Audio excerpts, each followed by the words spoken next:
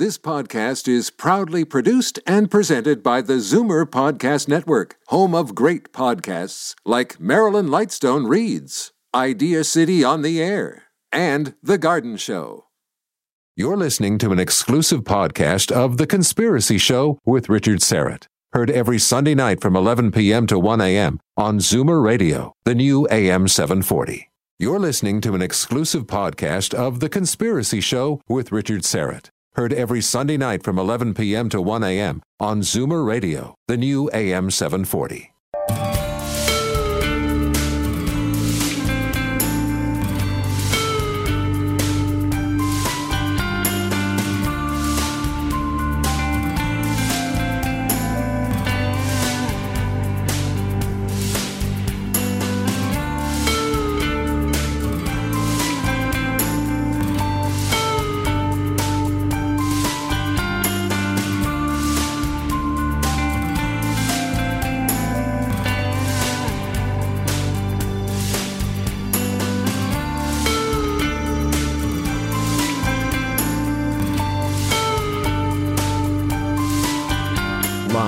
From Toronto, Canada, The Conspiracy Show with Richard Syrett from Zoomer Radio, AM 740.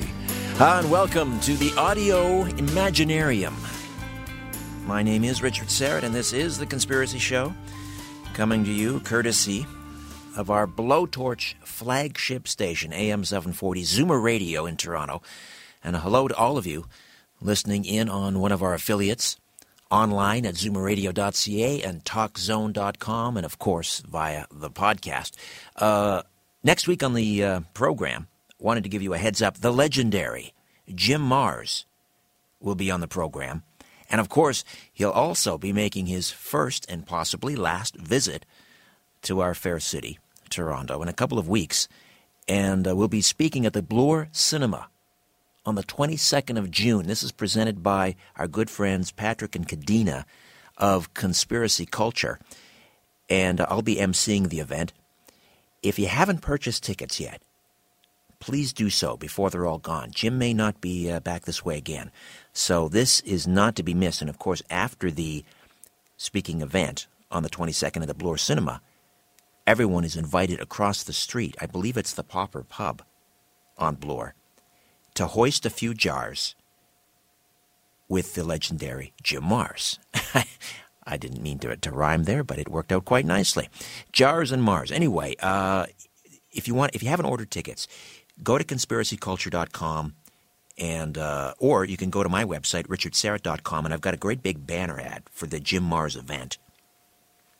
Just wait for the banner ads rotate. Wait for it to come up. Click on it. It'll take you. You'll land on a page where all the details are there. How to order tickets. So let's get that done. And of course, Jim Marrs, he was the guy that wrote Crossfire, which served in part as the basis for Oliver Stone's JFK. Many look at that film as a documentary. And of course, he also wrote Rule by Secrecy, which is a great primer for those of you who are interested in conspiracies and political subterfuge and the rise of the Fourth Reich, which chronicles America's descent into tyranny. And it's interesting because I don't know if you've been living under a rock and haven't noticed the growing list of abuses of power by various government agencies in the United States, from the IRS, which has been caught targeting and harassing conservative groups, to the Environmental Protection Agency, which is now employing drones to monitor farms for compliance with environmental regulations. And I was just reading about the LAPD. The Los Angeles Police Department has added 2 drones to its arsenal, 2 Dragonflyer X-6 unmanned aircraft. You'll notice now the LAPD will not use the term drone. Obviously that's a very politically charged term. They use the term unmanned aircraft. And they're essentially small helicopters. They're about 3 feet wide. They're equipped with cameras, video cameras, infrared night vision capabilities. Now, the LAPD says, well, we're going to be very judicious in how we use them. We don't intend to use this new hardware to keep watch from above on the unsuspecting public. If they're used at all, the LAPD says the remotely controlled aircraft will be called on for only, quote, narrow and prescribed uses, end quote. Narrow and prescribed uses, whatever that means. And these uses will be made clear to the public, according to the LAPD. Well, if you believe that, I don't know what to tell you at this point. Of course, there's also this. It's really a simmering, seething anger that's taking place across the United States. Most recently in Salinas, California, but in dozens of other cities where there are these perceived incidents of police brutality, police forces out of control, police forces shooting reportedly unarmed homeless people. All further evidence of what some are describing as the militarization of local police forces.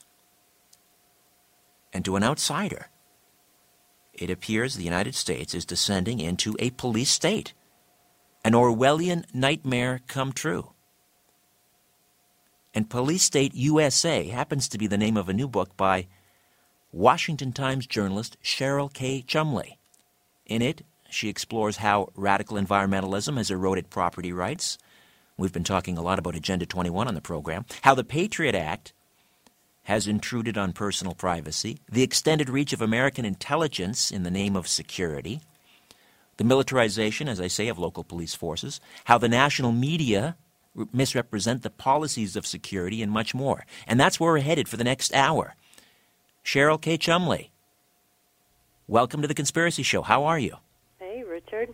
It's great to be here. Thank you. Good to have you aboard. You might find it amusing or ironic to note that this program, this radio program, is broadcasting out of Toronto in a neighborhood called Liberty Village, and the station is located on Jefferson Avenue. So, wow. And it's I found it interesting. You begin Chapter 8 with one of my favorite Jefferson quotes: "If a nation expects to be ignorant and free in a state of civilization, it expects what never was and never will be." Do you think most Americans remain ignorant of your country's inexorable march towards tyranny, or are they starting to wake up? I think most Americans are aware that there's different government encroachments going on at various levels. I don't think that most Americans have the overall big picture of how, state, local, federal, even international governments play into that. So that's what I kind of hope to do in this book, to shed some more light on a growing problem. Well, quite frankly, I find it refreshing that someone who toils in the vineyards of the mainstream media, the Washington Times, would be chronicling this, because normally these sorts of, warning bells and accusations come from sort of a marginalized sector of the media, the alternative press, if you will, or shows like this.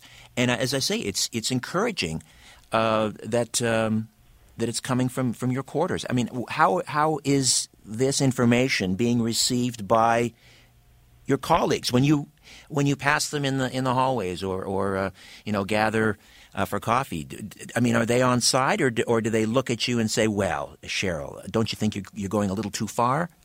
Well, it just came out a few days ago, so there hasn't been much feedback. And I also work from home a great deal of the time, so I don't rub elbows on a day-to-day basis with a lot of my colleagues. But you raise an interesting point about the conspiracy aspect. And the thing is, when I was doing a lot of research, 80% of my sources came from mainstream stories. CNN would report on something, and I'd pull that out, and I'd double-check it with other media sources. I don't have to go to these alternative news sources to find most of the stories that are in my book, because they're all chronicled by the mainstream media. It's just the connections aren't being made. Right. I believe it was the Washington Times at the end of 2013 ran kind of a summation of the year that was, with the headline, 2013, the year that proved your paranoid friends were right. Was that the Times? Am I correct? Do you remember that? I don't remember that, but that sounds like a good headline, and I would say I would have to agree with it. When did this all begin? If we could, was there a moment in time for you during your research? You said this is where it all began to unfold, or has this just been sort of this imperceptible process of gradualism in this development of a police state? Right. I would say that a lot of this stuff started back in the progressive era, where you had a lot more feel-good politicians who had good intentions to do the right thing and provide for all Americans, which is totally counter what our Constitution and our Founding Fathers says the government should do. But it really ratcheted up, and I'm sure this is no surprise to you, after September 11th, when we were attacked by terrorists on our own U.S. soil. And that made any call for security kind of a blanket rubber stamp through government programs. Well, let's talk a bit about the Patriot Act, because obviously it's a large part of your book, Police State USA, How Orwell's Nightmare is Becoming Our Reality. Here you have about almost a 400-page document, something like nearly 60,000 words, and yet it's ready to go. It whips through the House at breakneck speed and the Senate, months after the attack. A document like that must have taken months and months and months to prepare. When you look back at when that passed and the circumstances under which it passed, do you find it odd that it passed the way it did? Many members of Congress probably didn't even read it or have time to read it. I don't think anybody read it. You're exactly right. It passed at breakneck speed. Congress never works that quickly, so that should have been the first red flag. But of course, as you probably heard yourself, as the years go by and the Patriot Act just keeps getting, bolstered and strengthened by Congress and the White House, you even have the main author of the Patriot Act, Senator Sensenbrenner, saying that we've gone too far, and he wants portions of it repealed. So that's another red flag. But don't you think that document was prepared well in advance of the incident that supposedly gave rise to it, and that would be the 9/11 terror attack? It does seem strange that a document that large could be created practically overnight and then rubber stamped through Congress. I don't have any factual insights as far as proving or disproving if it was created well before the September 11th bombing terrorist attack on our nation, but it does seem odd that it was ready to go that quickly. What sections of this massive document do you find most disturbing, maybe that are so far-reaching they're really not necessarily even about protecting us from terrorism? Yeah, a good portion of it, really, and I haven't read the whole thing. I just tried to pull out a couple of different portions of the Patriot Act that people really need to be aware of because it seems egregious. The PRISM aspect of it, where that's the National Security Agency's name for a computer network that it used to tap into data processors through 9 different major internet corporations. Some of those were Google, AOL, Facebook, Skype, and so forth. And the NSA actually used that program to collect Americans, innocent Americans' private search histories, their emails, their file transfers, their live chats.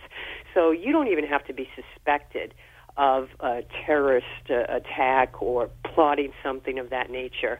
Chances are the NSA has some of your private personal information on some of these 9 social media sites packed away and stored away in a data center somewhere. All right, we'll take a time out. We'll come back and continue to delve into Cheryl K. Chumley's chronicling of America's descent into tyranny. Police State USA, How Orwell's Nightmare is Becoming Our Reality. Get on board. Comments, questions. The conspiracy continues right after this. Don't go away. Welcome back. Cheryl Chumley is a veteran journalist with the Washington Times and also writes about politics and government for various newspapers, internet news sites, and think tanks. She was a year-long Robert Novak Journalism Fellow in 2008, where she spent a year researching and writing about private property rights. And her new book is Police State USA, How Orwell's Nightmare is Becoming Our Reality. Let me just crib here from the inside of the dust cover. Over the years, we've seen an increase in the abuses of power by our government. The government controls what goes on in our schools' lunches, monitors our private communications on Facebook, and determines the content of our prayers in public places, all in an effort to protect and control the American people. The leaders repeatedly trample our rights as though they were granted by the government itself. That's key, isn't it? the inability of some people to understand, in my mind, that where we get our rights from. And you hear, particularly up here in Canada, this is a particular bugaboo of mine, Cheryl. Everyone describes what I feel are inalienable rights as a privilege. Oh, it's a privilege to have a driver's license and to be able to operate a motor vehicle. No, it's not a privilege. It's an inalienable right. Where is that heading now in the United States in terms of the dividing line between privileges and rights? Does everyone think that all of their rights are privileges? That is the big, deeper battle going on. If you look at whoever's in office, Republican, Democrat, it really doesn't matter. These encroachments by the government are happening on a daily basis in people's own communities, whether they realize it or not. But the deeper issue, as you point out, is that our rights in America, as enshrined in our founding documents, our rights come from God, not government. And if you lose that asset, because that's the thing that's the greatest, in my view, about America and about people of free nations everywhere who believe similarly, if you lose that, then that just opens the door for the government to come in, be the provider of all, which if you flip that, they can also be the taker of all also. I wanted to get your take on Edward Snowden. Do you believe that his revelations about the abuses of power by the NSA, do you think that was an act of heroism, or is he a traitor? Yeah, I've been asked that a lot in the last few days, and I have to tell you, my view of Edward Snowden isn't nailed down yet. I know, traitor versus, patriot, but I still have a few questions. First off, I don't see the information that he's released so far as being that damaging to America, mostly because I see most of the information he's released is being more an embarrassment to the White House, or things that during the course of my research I realize anyhow that the government, chances are, they're spying on you. Maybe not to the same degree that Edward Snowden indicated, but at the same time, I think thinking that the government isn't spying on innocent Americans is a bit naive. But my problem with Edward Snowden is I don't like how he took off from this country. I find that a little bit cowardly, and I'm also concerned that he's over there in Russia under, the ex-KGB agent Putin, and I find it hard to believe that he's not giving some sort of information in trade for being allowed to stay in that nation. So I'll just have to wait and see how it plays out a little bit more. Well, he says that he was on his way to South or Central America, and it was the U.S. State Department that canceled his passport, which basically trapped him in Russia. Right, and he says that he insists he's a patriot, and now he's making claims that he's actually a known spy for the CIA and the NSA. Like I said, he doesn't have my full trust, but neither does the federal government. So I don't have a hard and fast opinion on whether he's a traitor yet or a patriot. Right. But I do know some of the information he's released is very revealing, and it's bringing it into the public discourse, which is good. How would you characterize the Obama White House, the Obama administration, in terms of openness and efforts to? I mean, he came in obviously with great promise that he was going to, close down Guantanamo Bay. I don't think he necessarily said that he was going to roll back home, the Patriot Act, but I think that was sort of a part of that message, that there were going to be a restoration of civil liberties and so forth. But to my mind, I mean, with Obama, not to get overly political here, but we have almost like the combination, the worst combination imaginable of Jimmy Carter and Nixon all rolled into one. That's probably a good way to characterize it. Obama did run on a platform of openness and transparency. He swept away, a lot of liberals and a lot of ideologues in this nation who just, they looked at him as the hope and change administration, the one that was going to make everybody accountable for all their actions, bring transparency to government, and save the world and so forth. And what's happened is he's been the most clamped down, secretive president in most of the White House press corps' recent memory. You even have liberal stations and liberal media outlets complaining that the Obama administration won't release information. And as far as as what he's done with the Patriot Act. He's actually come out when the whole Edward Snowden issue started snowballing. Obama took the platform and the national and international stages and promised that he was going to turn back the clock on some of these spy abilities of our intelligence agencies, and in fact, he hasn't done anything. I wanted to talk to you about what you describe as the militarization of local police forces. And I mentioned the LAPD now in possession of 2 drones, these Dragonfly X6s. I believe they were a gift from the Seattle Police Department, so it would appear that there are other police forces that now have these drones. How worried are you about the ever-increasing arsenal at the disposal of local police? Yeah, it's not just drones. It's the police stations around the nation are looking with great interest at what our FCC is going to do in terms of ruling on how drones might be used on American soil. There's a lot of police departments that have drones. There are a lot of police departments that are fighting to get drones. I guess it's still unclear what they can use those drones for on a daily basis. But that in itself is a concern. But when you add in all the gear that the police are getting from military battlefields, we have a Pentagon program that turns around and sells things like Kevlars and high-powered rifles and so forth, full-body armor to local police departments. And police have been scooping up this gear at a fraction of the price in the last few years with dramatic speed. Now, before September 11th, most police departments in America, they just had single, pump-action shotguns, regular civilian-type weaponry and so forth. Now they're outfitted with Kevlars, full-body armors. They ride around in Humvees, helicopters. Some of them have armored vehicles. Can you imagine armored vehicles rolling down the streets of your local community? I'm sure you could picture that in Toronto. It's just it's turning all the local police departments from the mindset of protect and serve into attack and defend. And what about these, what would appear to be these growing incidents of police forces or police officers shooting ostensibly unarmed people?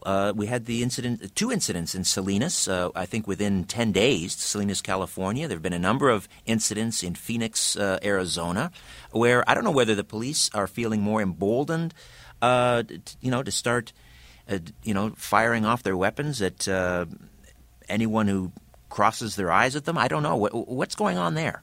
Well, you're right, Richard. They are feeling more emboldened.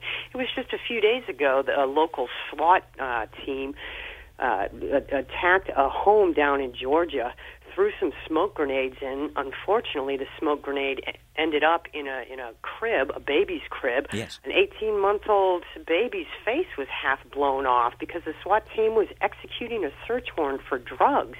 I mean, this has gone above and beyond. When you start having your innocent Americans, I don't care if their parents are guilty of drug crimes or not.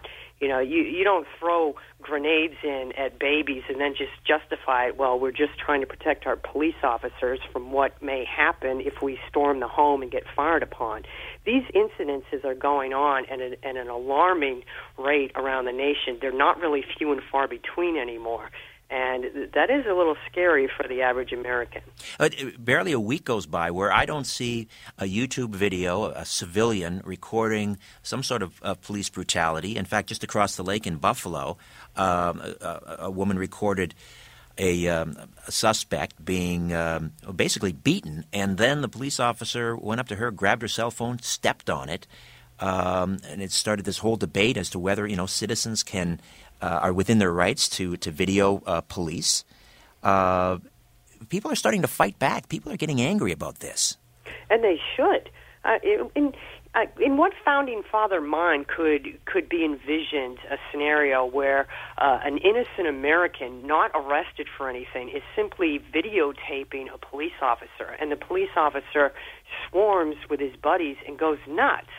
That's just crazy. Of course you can videotape police officers.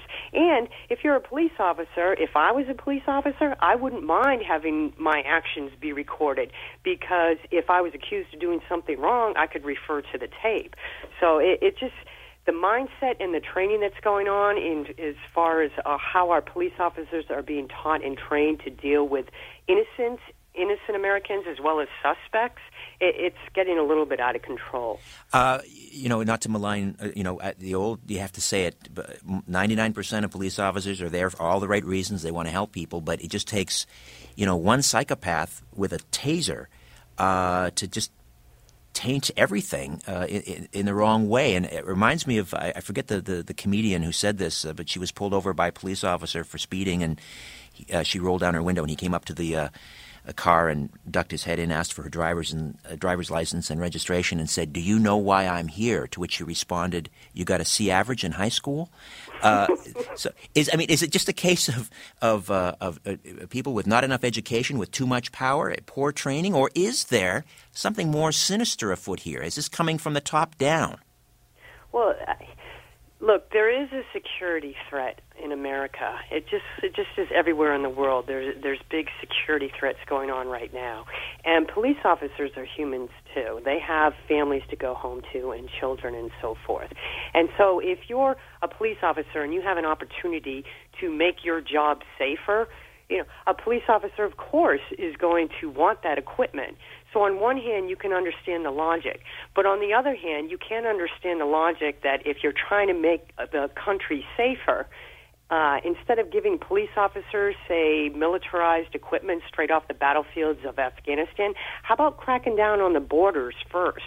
Because no matter what police do, as long as we have an open border, we have a security issue.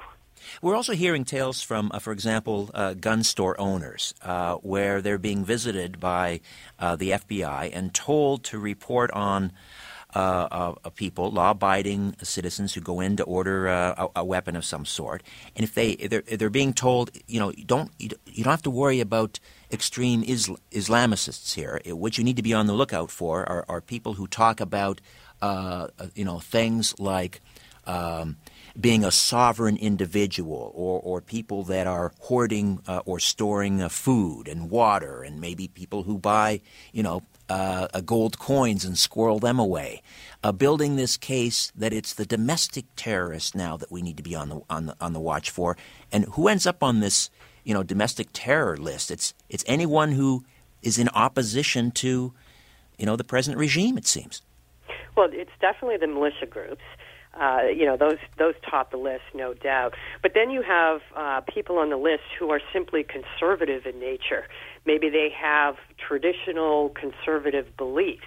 I believe in the Pentagon or in the Department of Defense, there was some sort of memo that came out that showed that those with conservative Tea Party-type beliefs are somebody to be placed on a watch list, just as you were describing. But you also have the Attorney General under President Obama, Eric Holder, issuing things like Operation Choke Point, where they don't want guns to end up in the hands of innocent Americans, who have Second Amendment freedoms and rights and so forth. So what they do is they go behind the scenes to these local gun shops and banks, and they try and coerce them to not do business. So you have, innocent Americans, they're not allowed to exercise their Second Amendment rights. And then at the same time, you have the federal government cracking down on anybody with conservative traditional values. It just seems a recipe for a constitutional disaster. All right, we'll continue to discuss Police State USA with Cheryl K. Chumley right here on The Conspiracy Show. Don't go away. Welcome back. Cheryl K. Chumley is with us, the author of Police State USA, How Orwell's Nightmare is Becoming Our Reality. The whole Clive and Bundy and Bureau of Land Management standoff sort of quieted down, out of sight, out of mind, although I think it sort of highlighted a little-known fact, and that is how much land is actually under the control of the U.S. government. Now, I've heard varying accounts. I've heard that the BLM alone manages about 1/8 of America's land. That's about 250 million acres. But then when you include the other government agencies like the U.S. Forest Service and national parks and Fish and Wildlife and so forth, you're looking at about 1/3 of America is controlled by these government agencies. And where is this all going, Cheryl? What's the end game here? Yeah, and remember, that's just federal, because states have various ways of taking and controlling, grabbing lands and so forth also. They call it preserving, but it's all about controlling and keeping it off limits to any kind of human development. I don't know where it's all going. I know that there's, different theories out there about, the United States working with the United Nations and so forth. A lot of it is environmental issues, where if you corral all these people into smart growth grids where they live and work all in the same community and they all live in little townhomes and so forth, then all that land can be saved for supposedly our future generations to enjoy, but we really don't get to enjoy much of it because the federal government is too busy keeping us out, as you saw with rifled, armed agents if need be. Are you seeing evidence that that people are being forced out of rural areas and herded into these large urban centers? For example, I mean, sometimes they'll use less obvious or overt methods. They may simply stop managing or maintaining the county road, or they might start closing down those public schools, or hiking property taxes, or basically telling people your well water is no good. Are you seeing evidence that people are being forced off the land? Yeah, I spent years covering local government, too, so I saw this stuff firsthand through your local zoning and permitting offices. Here we have, most cities and counties have their local levels of government where they have offices of planning and development, zoning departments, and so forth. And all those different agencies carry permits. So if you want to build something on your land, even a shed, you have to go get a permit through the local department. Well, what's happened is, because if you look at the federal EPA working through the states, and then the states impose their own environmental issues on the localities, you have all these people owning their properties. They pay their properties taxes on it, but they in effect can't use them because the government has regulated all the uses against it. Or it becomes so burdensome to comply with all the new permitting and zoning issues that they just can't even build on it. So a lot of times people are being regulated out of their homes, or they still own their properties technically, but nothing like how Founding Fathers envisioned private property rights. They pay taxes, but they're not basically allowed to use them as they want. I was getting kind of nervous with the Bundy situation. I thought that was going to escalate, and there was going to be a horrible bloodshed there, and luckily it sort of de-escalated. But I'm sure there's going to be another Bundy type situation. Do you think there's going to be some sort of, is there a black swan event out there waiting to happen that's going to just bring this whole thing to an acute angle, if you will? I don't know if there's going to be a massive, chaotic situation in America where people are just fed up. But like you, I watched that Clive and Bundy issue with a little bit of trepidation, because I just couldn't believe our BLM, our Bureau of Land Management agents, were standing there armed, pointing weapons, blocking off roads. They tasered Clive and Bundy's one son so badly. I'm sure you saw the YouTube of it. He had blood all over the front of his shirt. And if you look at it, what Clive and Bundy did was he basically didn't pay a bill. That's just ridiculous. I know there was a long-running dispute over grazing fees and so forth, but in the end, it's because he didn't pay his bill to the government.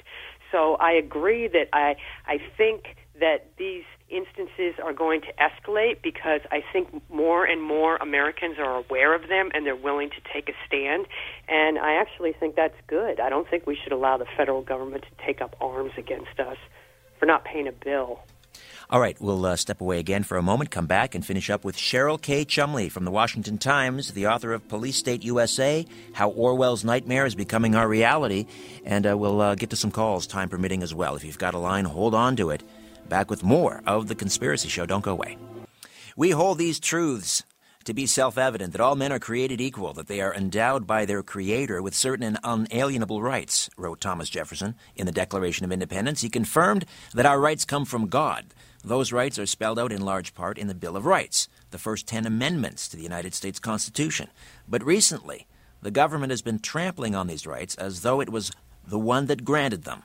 move-over Bill of Rights. Hello, George Orwell, and the thought crime scenarios described in his book 1984. Thus writes Cheryl K. Chumley in Police State, USA, how Orwell's nightmare is becoming our reality. What do you perceive as the greatest threat to U.S. national security? Is it some outside force, some radical Islamic terrorist organization? Is it homegrown terrorism? Or is it the United States government, Cheryl? Oh, that's a tough one. It was pretty easy until you added in the U.S. government. I would say that radical Islam is something that is a threat, not just to America, but to most countries in the West. And it's something that nobody wants to deal with because it's too politically incorrect to point fingers at this radical segment of society. So because of that, and then you have a complicit government that is afraid to face up to the truth about extremists, Muslim extremists, I think it's twofold. It's probably radical Islam coupled with the fact that the American government doesn't want to take true effort to counter this threat. To what extent, though, do you think that threat, real or imagined or exaggerated, is being seized upon by the U.S. government in order to further their end game, which is basically, more power and more control? Well, I would hope that there aren't congressmen and congresswomen in Capitol Hill taking advantage of, the threat of terrorism to advance their own political agendas and to keep their jobs safe. I would hope that there aren't that many up on Capitol Hill doing that. I tend to think it's more a mindset that nobody wants to come forward and name the real security threat in America, because if you do, you get slammed by the Muslim activist right groups that are here and around the world. We had a couple hearings on Capitol Hill about this very same issue, and the congressman who was behind those, he just took a beating in the mainstream press from them. But I guess, after writing this book, Police State USA, I'm wondering how you feel about this idea that maybe in this case the cure is worse than the disease. What do you mean, the cure? Well, the cure being the Homeland Security, the Patriot Act, the clampdown and further erosion of civil liberties, all in the name of defending us against this outside threat. I mean, here you have this porous border on your, with the United States and Mexico. If this threat were real, don't you think, the Islamic extremists would be seizing upon that weakness? They'd be pouring over the borders with C4. We'd have terrorist attacks left, right, and center, and in malls, on buses, and so forth, like they have in Israel. They're not taking advantage of that, which leads me to conclude, maybe the threat is not as big a deal as we're being told. I see what you're saying. That the outcomes that our government has taken they've targeted innocent American citizens, basically. So they've gone overboard, above and beyond, say, patting down babies at our nation's airport and sifting through World War II veterans' wheelchairs to make sure they're not carrying some tube of toothpaste that they're not supposed to have on them on the airplane. But at the same time, they're letting our borders free. Nobody wants to speak about the real threats of our nation, the real threats that caused the terrorist attack on our nation's soil and so forth. So I don't think that terrorism isn't a threat, but I do think our government is cracking down in all the wrong ways just so they can pat themselves on the back and say that they've done a good job and get the high fives from their constituents, but at the same time they don't have to make any hard and fast choices that could put them in the bullet line of, some of these groups that don't like being named as Muslim terrorists. Would you like to see Homeland Security or the Homeland Security Department rolled back, if not dismantled? Yeah, the Homeland Security Department, the whole reason for that was supposed to be the one-stop shopping point for data, and the data was supposed to be used to counter terrorism. But what's happened is, out of the Homeland Security came all these data centers around America. They're called fusion centers. There's like 72 of them now. And instead of rooting out terrorism, they just held Capitol hearings on this. They found that they're not bringing forth any intel that can be used to fight terrorism. So instead, these data centers are collecting information to combat crimes, which is more another way of saying that our police and our government is becoming militarized against innocent Americans who haven't even been charged with crimes yet. Not necessarily, a part of your investigation or your book, Police State, but getting back to the terrorist threat, do you find it somewhat disheartening that on the one hand, we're being told about, we have to be vigilant and on guard against this threat and those who perpetrated this heinous crime on 9/11, and then with the other hand, they're busy funneling arms, perhaps through Libya, to these same individuals in places like Syria. The United States is or at least the current administration is arming and supporting Al-Qaeda. Yeah, I do go into detail in this. The baffling White House policy under President Obama, to support the Muslim Brotherhood in Egypt. Their whole policy in Egypt was crazy. And it's like you say, on one hand, they want to say that they're watching out for Americans, our security and safety. But on the other hand, they're funding and providing aid and assistance and even equipment to those who seek to destroy us because of our beliefs, just because we are in the West and so forth. So, yeah, it's a crazy policy coming out of the White House. Recently, there was a U.S. senator who wrote a letter to Bashar al-Assad, president of Syria, and commending him for defending Christians and Jews in that country. And whatever else you want to say about the Assad regime and his father, for the last 40 years, they have kept the peace with Israel, and they have defended Jews and Christians. I just read the story about that, too. Yeah, Assad's regime, as far as keeping peace over there, that has been a volatile region anyhow, and I don't think America should get involved with, foreign policy where we don't have an open and well-defined in-game and out-game. We don't have any, real mission over there. It just seemed like Obama took it on himself because he was weak on foreign policy. He had to make a strong stance. So he sent, Secretary of State John Kerry over there to give some speeches and so forth. And in the end, we're not doing anything over there. We're not making things better or worse. It just seems like it's weakened America in the eyes of the world.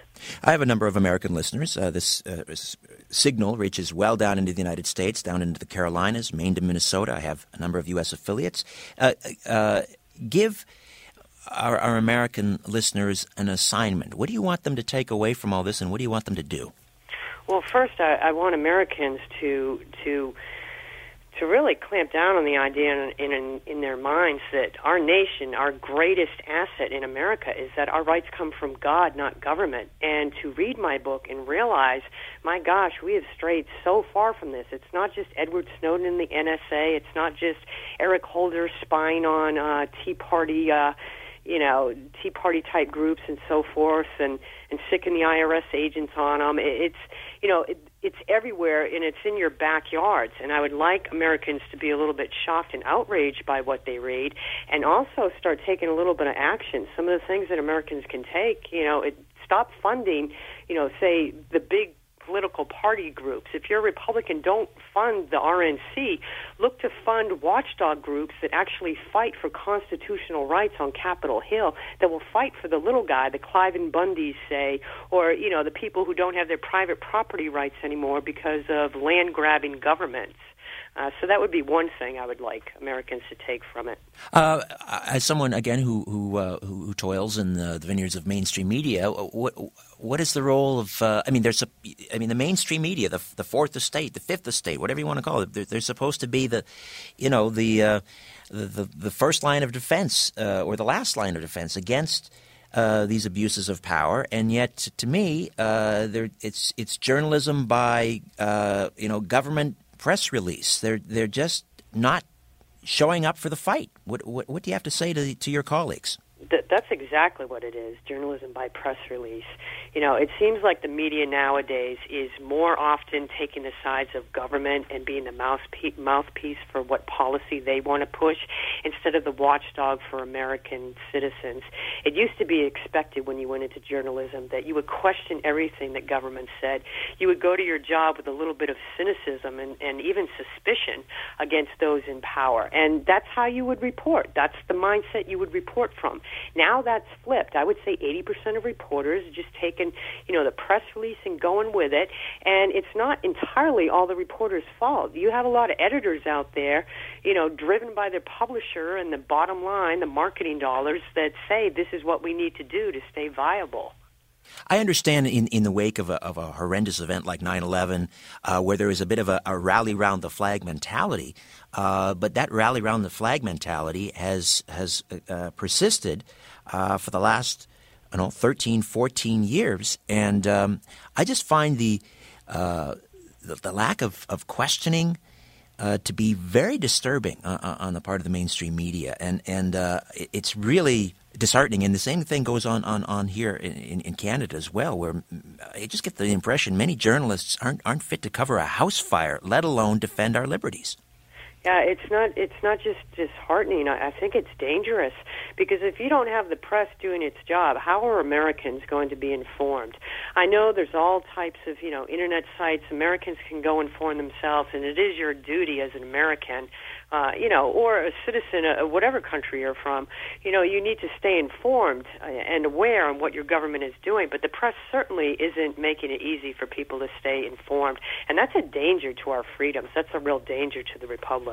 Just got a couple minutes here. I know you're 2 years out from the next presidential election, but do you see anyone on the horizon who is really going to embrace these values that you believe are so important to fight this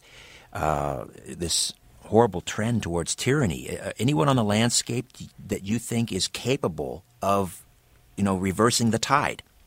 I like Senator Ted Cruz quite a bit. I think he would be an excellent president. I don't think he would be, 100%. I would agree 100% with his policies, but I do think that he would stand strong for the constitutional principles that our nation was founded upon. I think a Senator Rand Paul would do an excellent job. You saw him take a stand, both of them on Capitol Hill, against drones and so forth. Those are two candidates that I think would make excellent presidents. I don't think they have a chance when you consider that the major funding parties want somebody more like a Marco Rubio or a Mitt Romney, someone more moderate. Or a Jeb Bush. Right. We'll certainly watch that with interest. Listen, Cheryl, congratulations on Police State USA, and I appreciate you spending some time with us. Oh, it's my honor. Thank you, Richard, so much. Thank you. All right, the website, your portal to The Conspiracy Show, richardsyrett.com. Hey, we've arrived at our 500 subscribers, so I'm going to start pumping out that newsletter next week, I hope. So if you've subscribed, look for it, the inaugural newsletter. And if you haven't subscribed, please do so. Log on to richardsyrett.com, and then right there in the left-hand corner is a member content sign up log in section where you can get access to exclusive member content simply by signing up and logging in, as I say, and look forward to that weekly newsletter. I'm looking forward to putting it out. As always, follow the truth.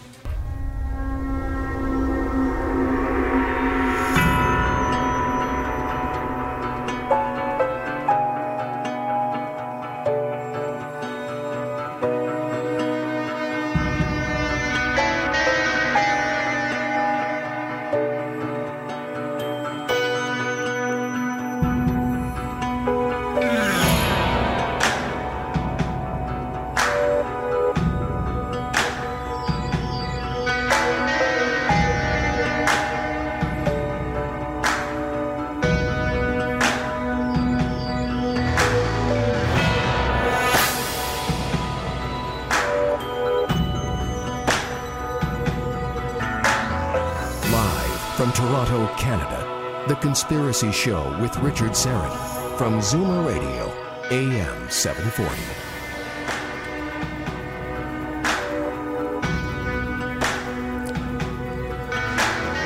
Welcome to the broadcast. Thanks for inviting me into your home. Thank you for your ears. And wherever you are, my wish for you is that you are safe and dry and warm and well-fed. Well, the 62nd annual Bilderberg meeting has wrapped up at the Marriott Hotel in Copenhagen, Denmark. And the annual gathering of the world's most powerful, influential movers and shakers from the world of industry, finance, the royal houses of Europe, science, technology, media moguls, reportedly discussed a number of very sensitive issues behind closed doors, away from any media scrutiny, including, of course, you can imagine what would be on the list: Ukraine, Syria, intelligence gathering, Iran, the Middle East, and perhaps most importantly, how to derail a global political awakening that threatens to hinder the Bilderberg's long-standing agenda to centralize power into one world political federation. So, let me see who attended this year's Bilderberg meeting. Let's see, we have a list here from, let's look at the Canadian attendees, shall we? This is always quite interesting. Since I are a Canadian, we had Edmund Clark, Group President and CEO of the TD Bank Group. Let's see, we had Brian Ferguson, President and CEO of Cenovus Energy.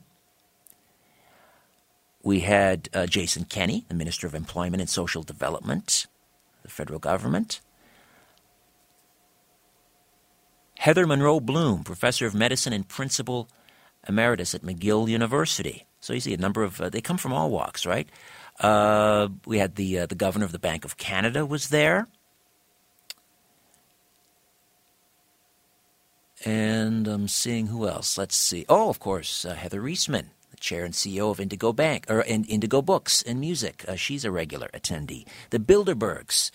So what were they talking about? Well, who knows for sure, but I guarantee you they weren't playing canasta behind closed doors. Well, there's another gathering you might like to know about, and this one isn't secret. It's not sinister, but it is a group of very interesting individuals touring across Canada. It started in Halifax earlier last month, and I think it was May 25th. They began their Modern Knowledge Tour, Canadian Alternative Information Tour, started in Halifax, and they're working their way westward to Vancouver, and they're coming to Toronto. Lots of great speakers, great venues, and I believe they're just getting ready to depart from Ottawa. And we had Linda Moulton Howe. We had our next guest, in fact, Michael Tellinger, is part of that tour, and he's joining us here tonight. Author, scientist, explorer, has become a real-life Indiana Jones, making groundbreaking discoveries about ancient, vanished civilizations at the southern tip of Africa. He's the author of Ubuntu, Contributionism, and also, I talked to him years ago about this book, Slave Species to God. He's also the author of African Temples of the African Gods. His continued efforts and a scientific approach have produced stunning new evidence that will force us to rethink our origins and perhaps even rewrite our history books. Michael Tellinger, welcome to The Conspiracy Show. How are you? Excellent, Richard. Nice to be talking to you. So the lineup that's coming to Toronto as part of the Modern Knowledge Tour, it's who's coming here? A good question. I've been so thick in the mix of things that I haven't even figured out who's coming up in the next stop. So I'm going to have to consult Dave here. I know it's myself and Richard Dolan. That's right. And is it Linda Moulton Howe? And Linda Moulton Howe. That's right. And you're in Ottawa now. And what sorts of reaction are you getting to your particular content? Well, I don't want to sound like I'm boasting, but it's just actually, it's overwhelming to the extent that it almost reduces you to tears with the response that people are. The way people are responding, specifically to the message of Ubuntu contributionism, because everyone seems to be so downtrodden and so at the end of their tether and pushed right to the edge with what's going on in pretty much all our lives. Everyone seems to be fighting a battle of some sort. And when people are presented with real opportunities, a real solution that they know in their hearts is not just more hot air being blown up their skirt, something that is plausible, that is achievable, and that is very, very exciting for humanity. It changes the way you think. It changes your energy. So the response is just absolutely overwhelming. Well, let's delve into that a little bit. What do you mean by Ubuntu contributionalism? Well, that's really the subject of my new book that you mentioned, and it presents a new alternative to the money-driven capitalistic society that we've all become familiar with, and the system, the social structure that has caused so much misery and hardship in our lives, and for not just for hundreds of years, but thousands of years, taking control of people's lives and allowed governments to pretty much enslave their people.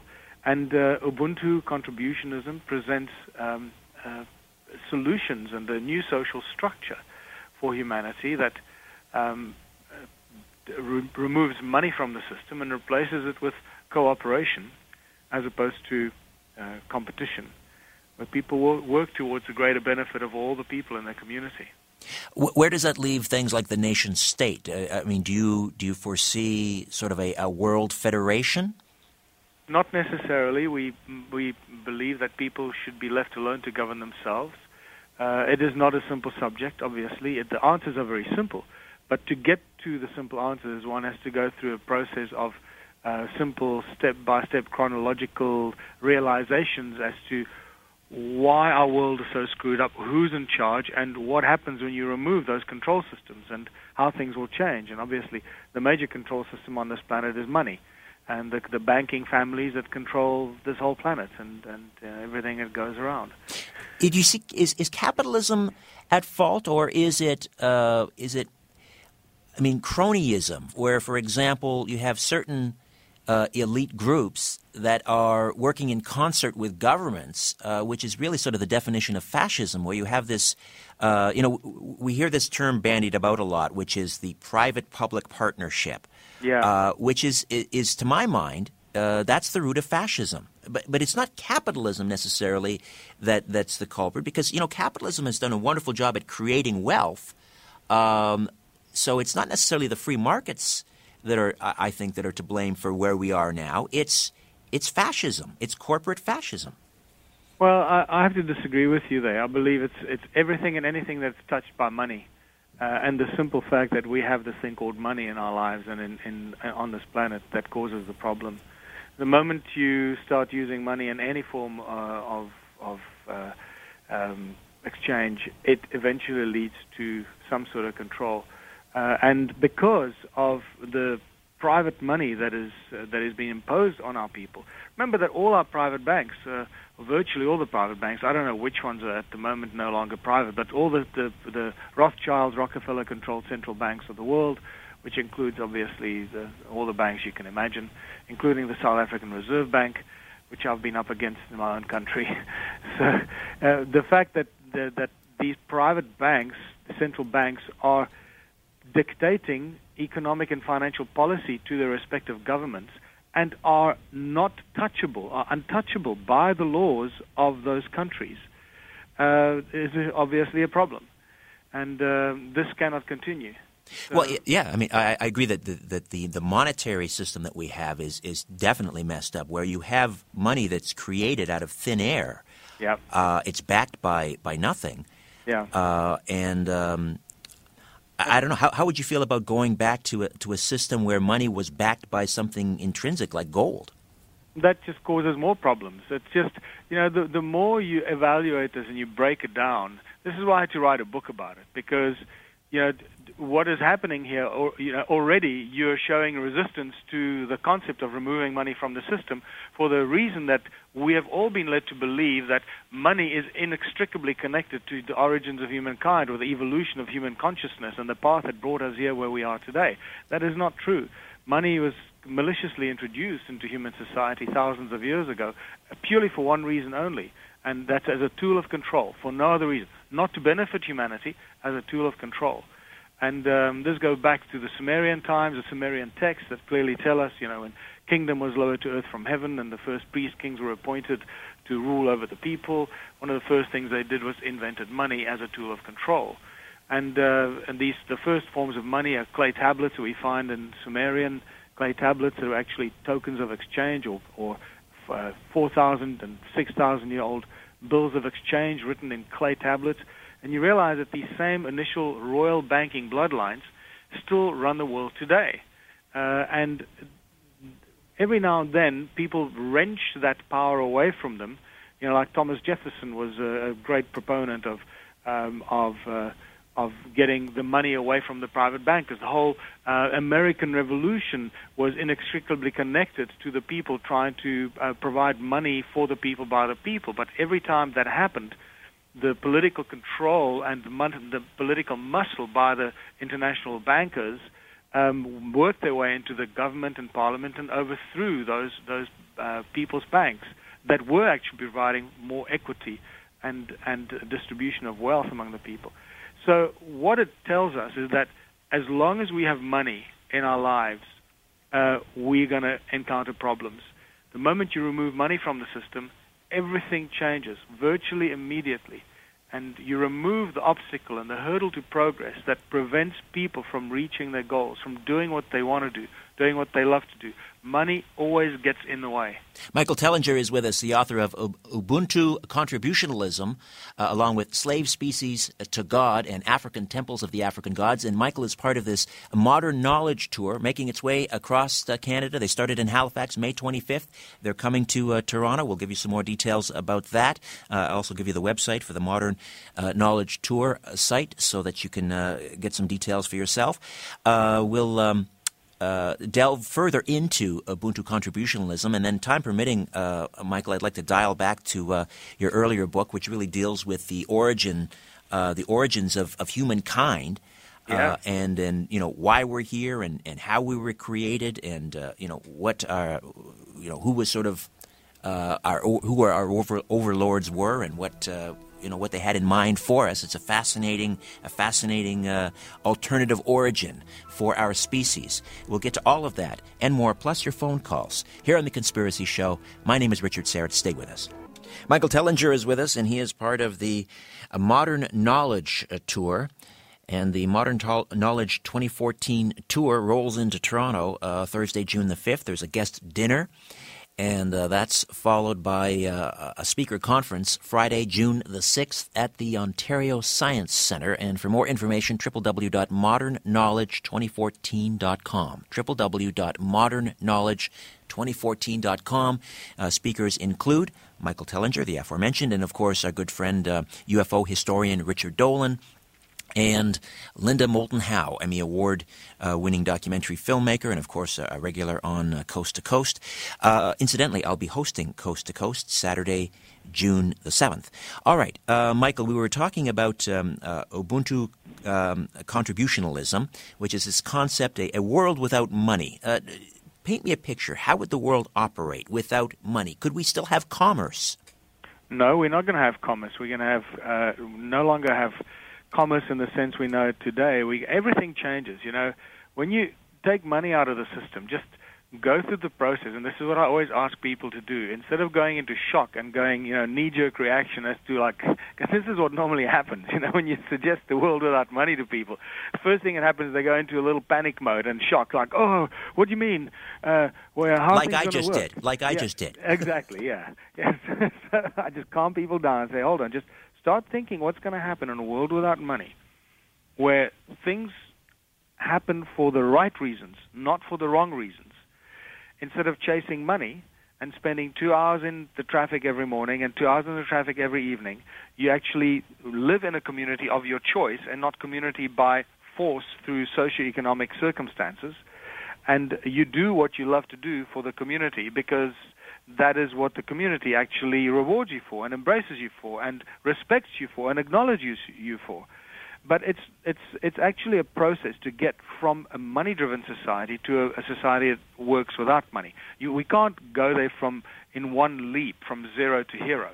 So it goes through a sequence of demonetizing the system and allowing people to experience the incredible freedom and abundance that comes with, first of all, working in cooperating in our communities to help and work with each other for the benefit of everyone, rather than competing for the benefit of one at the expense of many, because that's ultimately what happens with corporates and corporation structures. So a world without money creates abundance on every possible level you can imagine, from the supply of food to technology to arts and culture to housing to recreation. The abundance that gets created when you remove money is actually very difficult for us to try and imagine in the current capitalistic structure that we find ourselves in. Yeah, I mean, what if I don't want to throw my lot in with the group? I mean, I got to be honest. I'll lay my cards on the table. I'm a rugged individualist. I believe in the individual. The group is a fiction. I mean, you can't hug a forest. You can hug an individual tree. The group to me is a fiction that's been it's one of those elements of control where they say, well, you as an individual, we have to limit your rights because the greater good here is the group. But there is no group. There's only a group. There are only individuals. Well, this is beautiful. What you're asking is one of the frequently asked questions, Richard. And this is what I've found over the last 10 years. I've broken down thousands and thousands of these questions from people that I've faced. And ultimately it comes down to about 13 questions. 13 most frequently asked questions. Now, that is the best feedback and information I can give you. It means we got to solve 13 problems and we can live in utopia. And that's a word that, is used with great reservation by people. They say, that's just a utopian idea, suggesting that people should always suffer and people should live in misery and utopia is something we'll never achieve. Well, I don't believe that, and I believe millions of people don't believe that either. And what you suggested is like, the group thing what you're suggesting is, once again, it's based on a response which is a fear-driven response. You assume that by creating a community that cooperates and works together, you're removing the individualism. In fact, that is not the case at all. You're doing exactly the opposite when you remove the money from the system. You're allowing people the ultimate freedom to be as individual as they could possibly imagine to be, more individual than you could have ever imagined in your life. However, what we do as individuals contributes towards the benefit of everybody else. It's not a one-to-one exchange. It's a one-to-many exchange that we start to engage in. So that whether you're a rocket scientist, a farmer, or a shoemaker, or anything else you can imagine, you are contributing towards the benefit of everyone, not just towards one or two other people. This is why I had to write a book about this, to take you on a journey to unravel the poison and the damaged minds that we have from capitalism and thousands of years of being poisoned by the money and capitalistic system, and replacing it with thinking completely freely about what we would do and how our society would function if you remove money from the system. It's a beautiful journey. It is one of the most exciting things that will happen to you. What I can tell you as well is this, and this is what I normally use in my presentations to explain to people, is that only out of unity can you get infinite diversity. So your fear of being all clones and all doing the same thing and looking the same, or reduced to doing behaving the same way, that is just a fear knee-jerk reaction. Because out of unity allows you infinite diversity, and you can look at your body, your own human body, as a perfect example. Every organ in your body works together with the other organs in your body. The cells in your body work individually. There are trillions of cells in your body that are individual cells that do perform specific functions that are very unique, and yet they all work together, united in harmony for the benefit of your body. And this is how you can start looking at your immediate family, your extended family, your community. People being very much individuals and yet working together for the greatest benefit for their own good, and which also benefits the whole community. I guess part of that fear for me stems from, what I'm hearing, I guess, are echoes of let's say, Karl Marx, from each according to his ability to each according to his need. And that scares me. Yeah, this is not what it is at all. It's got absolutely nothing to do with Marxism, communism, fascism. No other system in world history has ever done this, because every other system is always, unfortunately, being controlled by money. And this is where everything changes.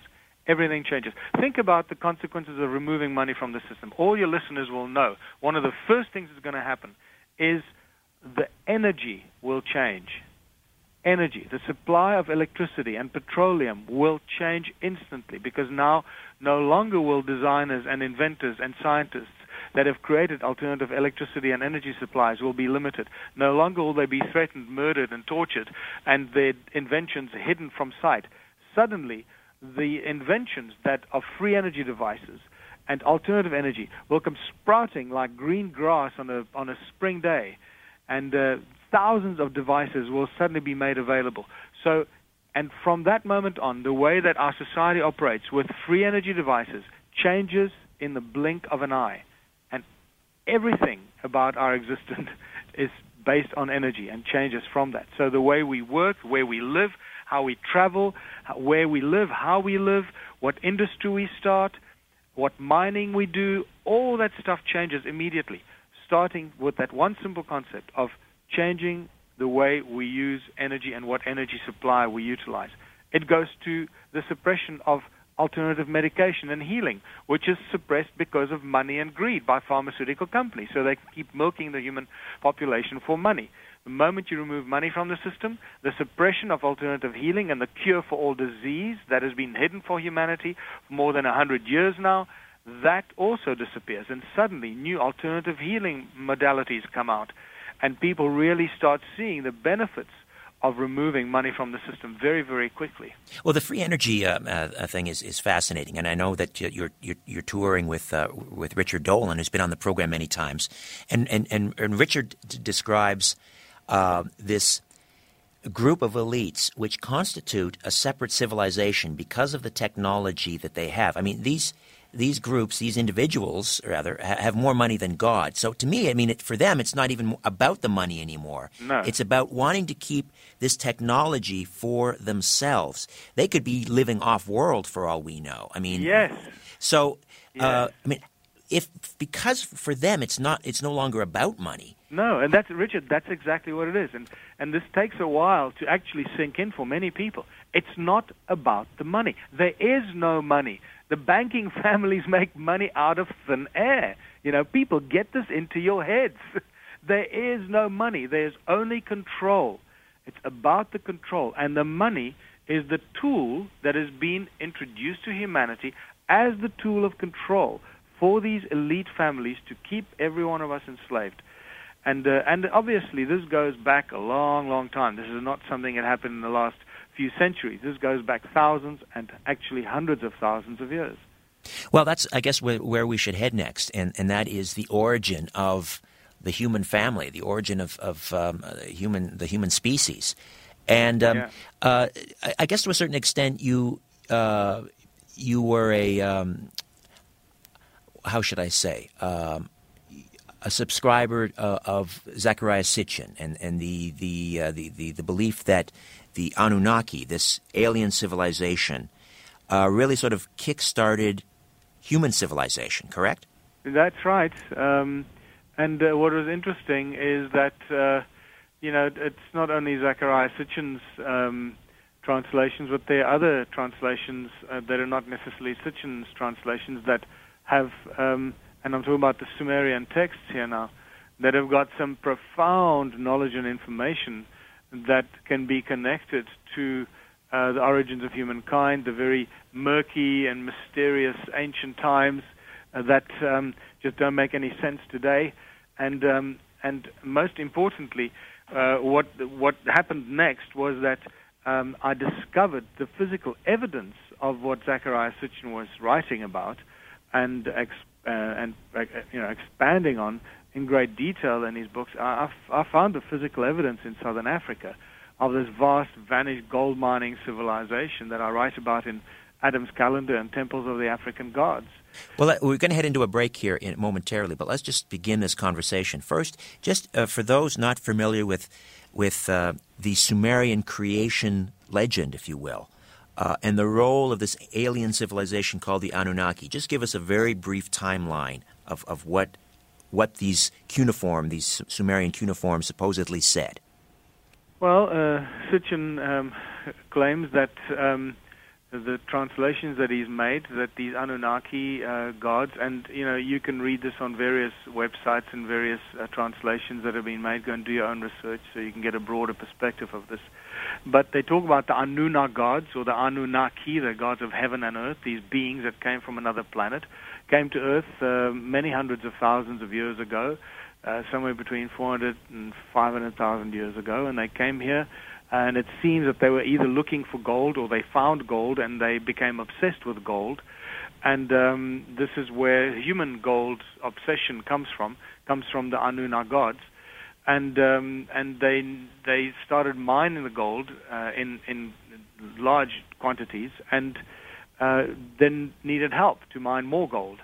And it's at that point that they decided to clone a new species as a slave species, and therefore the title of my book, Slave Species of God, or Slave Species of the Gods. And they cloned a species which eventually becomes the human race. And this is our murky origins and our arrival on this planet. The fact that our DNA has been messed with, and more geneticists that are experts in this field have come out and stated openly that our DNA doesn't make any sense, that large parts of our DNA is of an alien origin, and that there's actually evidence that our DNA has been spliced and manipulated. And one of those people, if you want to go check out his work, is William Brown. He's probably the most brightest shining light in molecular biology and genetics right now. And so the evidence is there that our DNA is very peculiar and very strange, and that we truly are a cloned species. So the Anunnaki arrived here, and they found some sort of archaic human genus, I guess, whether it was Homo habilis or Homo erectus or whatever, and decided to conduct some genetic splicing in order to improve what they found, and have this, and created this new race, Homo sapien. That's right. That's what it seems to be, and this is why we suddenly make our appearance with no missing link to be found anywhere. And obviously, that's a huge problem, for those that believe in evolution from apes and so forth. The missing link problem is a huge problem, obviously, in that argument. All right, we'll take a time out. Michael Tellinger is with us, the author of Ubuntu Contributionism and also Slave Species to God. He's part of the Modern Knowledge Tour, which is coming to Toronto June 5th and 6th at the Ontario Science Centre. More information and details, modernknowledge2014.com. Back with more of The Conspiracy Show. Stay with us. Welcome back. Michael Tellinger is with us, and he is part of the Modern Knowledge Tour that rolls into Toronto this Thursday, Friday, June 5th and 6th. And they'll be speaking at the Ontario Science Centre. Michael, along with Richard Dolan and Linda Moulton Howe. Modern Knowledge Tour. Let me get you the website here again. And modernknowledge2014.com for more information. Michael, we were talking about the Anunnaki conducting this genetic experiment, really, to create humankind. If you could, I mean, are there hints of that contained in the Book of Genesis, for example? Well, of course they are. First of all, what we need to point out to people is the opening statement of the Bible is not correct according to the original Hebrew texts, because all Hebrew texts, sacred texts, must begin with the letter Aleph, the first letter of the alphabet. That's how it's structured. It's all a mathematical process, and everything is very, very accurate. So all beginning sacred texts start with the first letter of the alphabet, Aleph. The opening phrase of the Bible does not start with Aleph. And when you replace, or when you put Aleph in there, this is a discovery made by Michal Ledwith, actually, who was an advisor to the Pope for about 17 years at the Vatican, and a scholar of the highest order, theologian, and his knowledge is absolutely unbelievable. He's a walking encyclopedia in the field of theology and ancient human history, and the Bible specifically. And when he inserted the first letter of the alphabet, suddenly the opening phrase of the Bible no longer says, "In the beginning God created the heavens and the earth," but it says, "The Father of the beginnings created the Elohim, the heavens and the earth." And that changes everything, because it brings the opening statement of the Bible into sync with pretty much all other ancient civilizations and their creation stories and creation myths, and gives pay to, or more understanding to this thing called the Father, the Son, and the Holy Spirit, or God said, let there be light. So we're dealing with sound and light as the primary sources of everything in creation. It's a spectacular introduction to quantum physics, the first 3 phrases of the Bible. And then it continues to obviously talk about the Elohim. So we suddenly realize that the Elohim is not the God or the creator in the Bible, but that the Elohim is firstly a plural for the gods or some other beings, group of beings. And often I believe, and many people seem to believe the same thing, is that the biblical Elohim are actually the Anunnaki. There is a lot of deception going here. We, for the sake of keeping the discussion short and to the point, this is a huge debate. The issue of the Anunnaki in human history, on the history of our planet, in our solar system, in our galaxy, and also in the entire universe as we know it, the issue and the influence of the Anunnaki is beyond our current level of understanding. And the Bible is full of it. Obviously, we also read about the sons of the gods who came down to earth and saw the daughters of man and took them as wives and had children with them. And we read about the giants, the Nephilim, and the Gibborim, and the Zamzumim, and the Emim, all these titanic races that used to exist in the ancient times. And the men of renown, yes. Exactly. The Greek pantheon of gods. Yeah, so, Richard, the thing is that the history of this planet is a very exciting whirlpool of activities that we are little infants of virtually zero knowledge of what really happened. We're clutching at straws and picking up teeny-weeny bits of information, trying to make sense of it.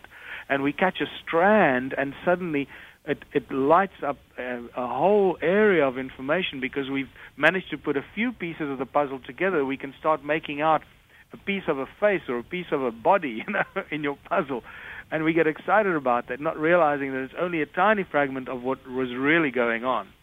So in this narrative that you're offering up, above and beyond the Anunnaki, is there room for an all-supreme God, a creator who created the Anunnaki before the Anunnaki created us? Of course there okay. is. Yeah, and this is really where spirituality comes in, as opposed to modern popular religion. And when you start studying this stuff, it becomes very obvious that there is some sort of primordial field of consciousness, the unity consciousness field, the universal or the primordial resonance and the morphogenetic field that comes out of this primordial source of consciousness, which could be called God, the creator, the creative force of all things, that imbues everything with the consciousness and the intelligence that comes out of that consciousness. So absolutely, everything in creation comes from the same source, including the Anunnaki and including us, including everything else that's ever existed.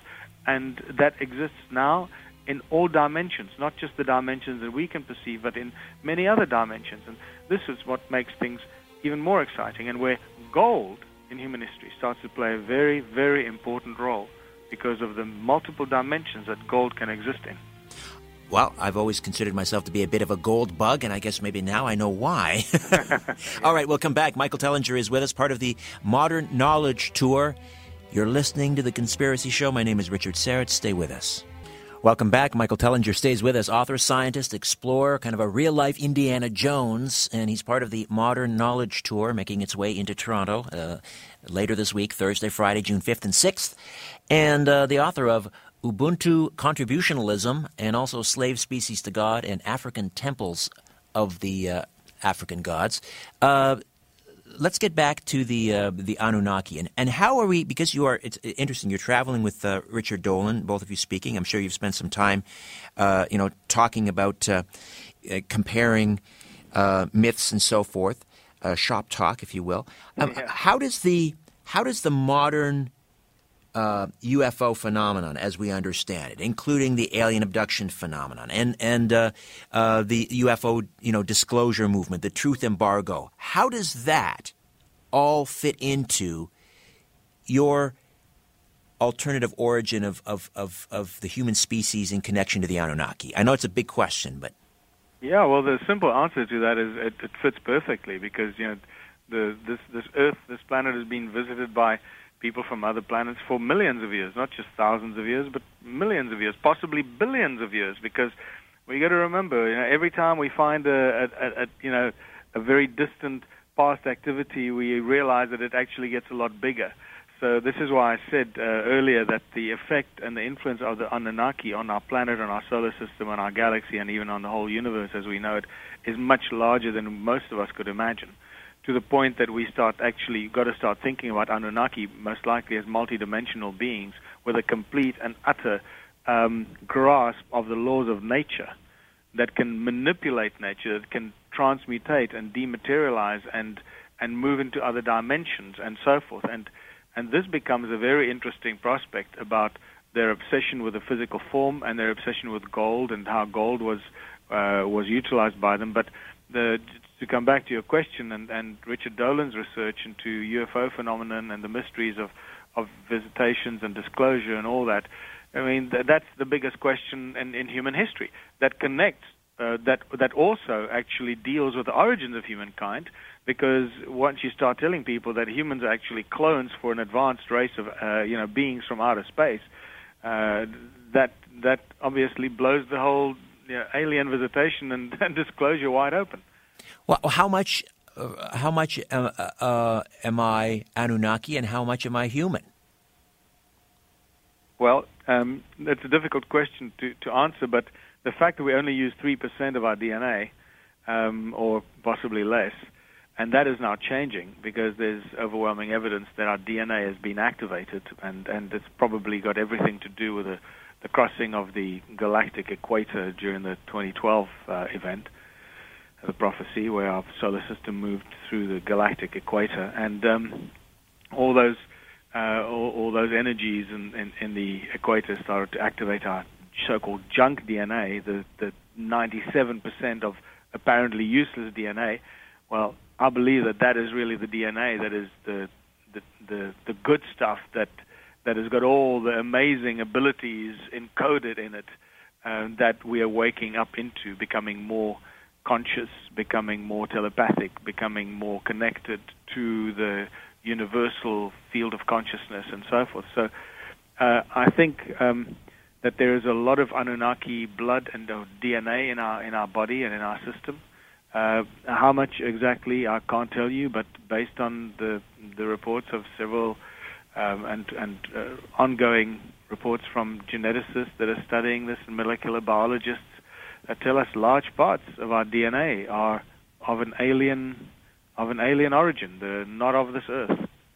If I'm trying to remember the sort of the Sumerian creation myth and the role of these primitive humans in mining this gold, and if I'm not mistaken, it had to do with the atmosphere on the Anunnaki's home planet consisted of gold, and their planet was dying.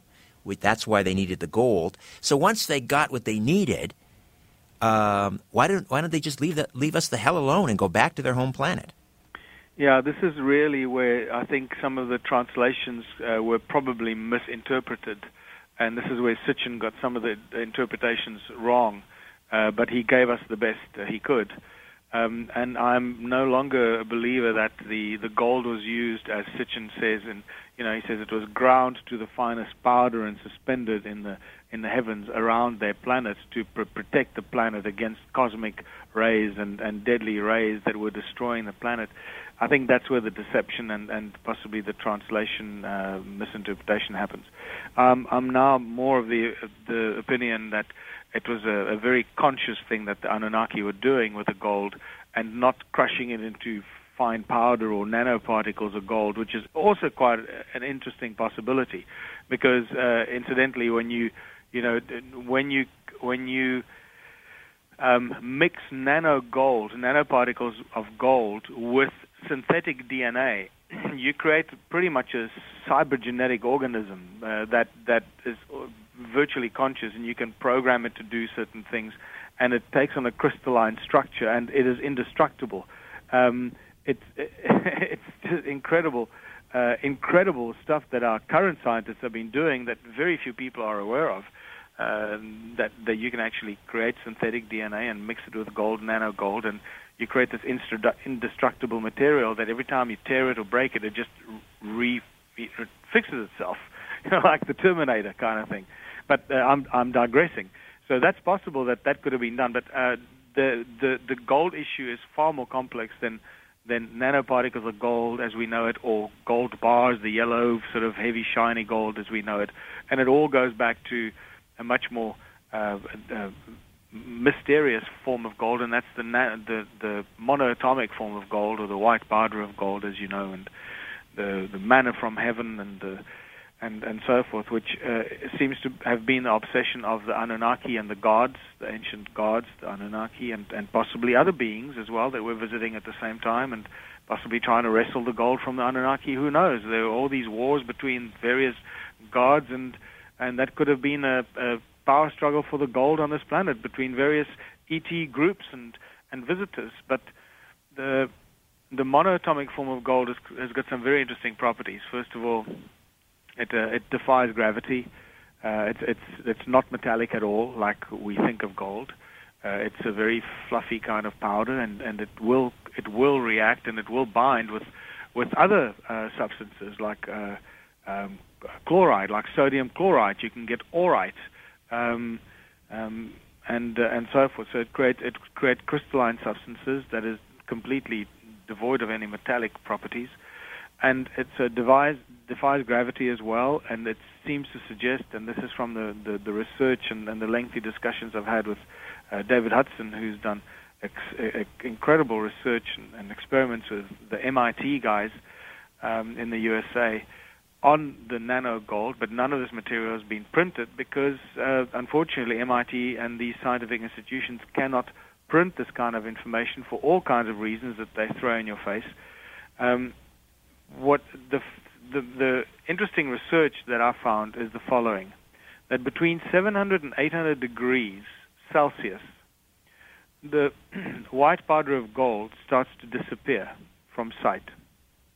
And by 800 degrees, it is gone. It's vanished. And this is what I referred to earlier about gold being able to exist in different dimensions.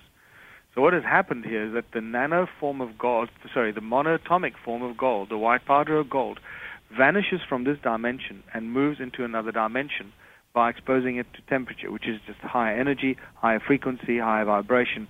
And at this higher vibration, it moves into a different dimension, out of sight. When David Hudson describes it, they actually took a little brush in the sealed inert tube that they had this monoatomic gold in, and they actually brushed the little pan just because they thought maybe we just can't see the white powder, the pile of white powder. Maybe it's there, but it's just invisible. So they brushed the pan to just try and disperse it, but that didn't help. When they reversed the process and they dropped the temperature, the gold started to reappear until it all came back perfectly where it was before it disappeared. Remarkable. That sounds like the sort of the origin of the legends of alchemy. Exactly. This is when I tell people in my workshops and my presentations that the mystery schools start with these first priest kings that we learn about in the Sumerian texts, in the kings list of the Sumerian tablets, and they're not just one, there's several kings lists, and fascinating, and several of them actually tell us exactly the same stories, tell us exactly about the same number of ancient kings that ruled the world. 8 kings that they actually mentioned by name, where they ruled, and the fact that they ruled for more than 220,000 years. 2 separate clay tablets called the King's List, giving us exactly the same information. And that sort of excludes the probability factor that these guys were making it up. We're just about out of time, Michael, but yeah. I just want to ask you about the where this is all sort of heading. Like, if we were created as a slave race, are we still living on some sort of a prison planet where the Anunnaki at some level are still in control? Well, many people will say yes to that, and I tend to think that there's a lot of truth in that, because the draconian control and brutal abuse of humanity, of the people on this earth, of living, breathing human beings, the corporatization, the inhumane treatment of people is so far removed from human nature, which is loving, caring, sharing, creating, and not destroying. It seems to be of an alien origin that has been imposed on humanity. And the same gods, the Anunnaki, that we find, the vengeful gods in the Old Testament, are still here controlling this planet and are still obsessed with gold, because the gold seems to be disappearing off this planet. As you and your listeners all know, there's not much gold on this planet. Everyone's looking for their gold and they can't find it. So they're probably still removing the gold off this planet. This is a big subject, obviously. And now we find ourselves at the crossroads, and this is why the book Ubuntu Contributionism, A Blueprint for Human Prosperity, plays such an important role in people's lives right now, and why they get so excited about this, because it truly presents real plausible solutions how to help humanity to remove ourselves and free ourselves from this corporate draconian control that has been imposed on humanity by the banking royal bloodlines that have been controlling humanity for thousands of years through money as the tool of enslavement. Well, people will be able to find out more about this when you roll into Toronto later this week, Thursday and Friday, June 5th and 6th. The Toronto Modern Knowledge 2014 tour venue will be the Ontario Science Centre, and more information can be found at modernknowledge2014.com. Really appreciate your time tonight, Michael. Richard, thank you. It's been great talking to you, and thanks for having me on your show. My pleasure. Thank you. Michael Tellinger. All right. Listen, back next week with another program. The great, legendary Jim Mars will be in the house. My thanks to Damien, doing yeoman's duty, sitting in for my regular producer, Tim Spreen. Not sure where Tim is, taking a well-deserved sabbatical. I mean, you sit in on this program week after week after week, and the information that's imparted does a number on you. I mean, I tell you, I've gone through 4 or 5 producers since I've started this program here at Zoomer Radio. So, anyway, Damien, appreciate it. In the meantime, don't be afraid. There's nothing hidden, nothing revealed that won't be concealed, and nothing hidden that won't be made known. What you hear in the dark, speak in the light. What I say in a whisper, proclaim from the housetops. Move over, Aphrodite. I'm coming home. Good night.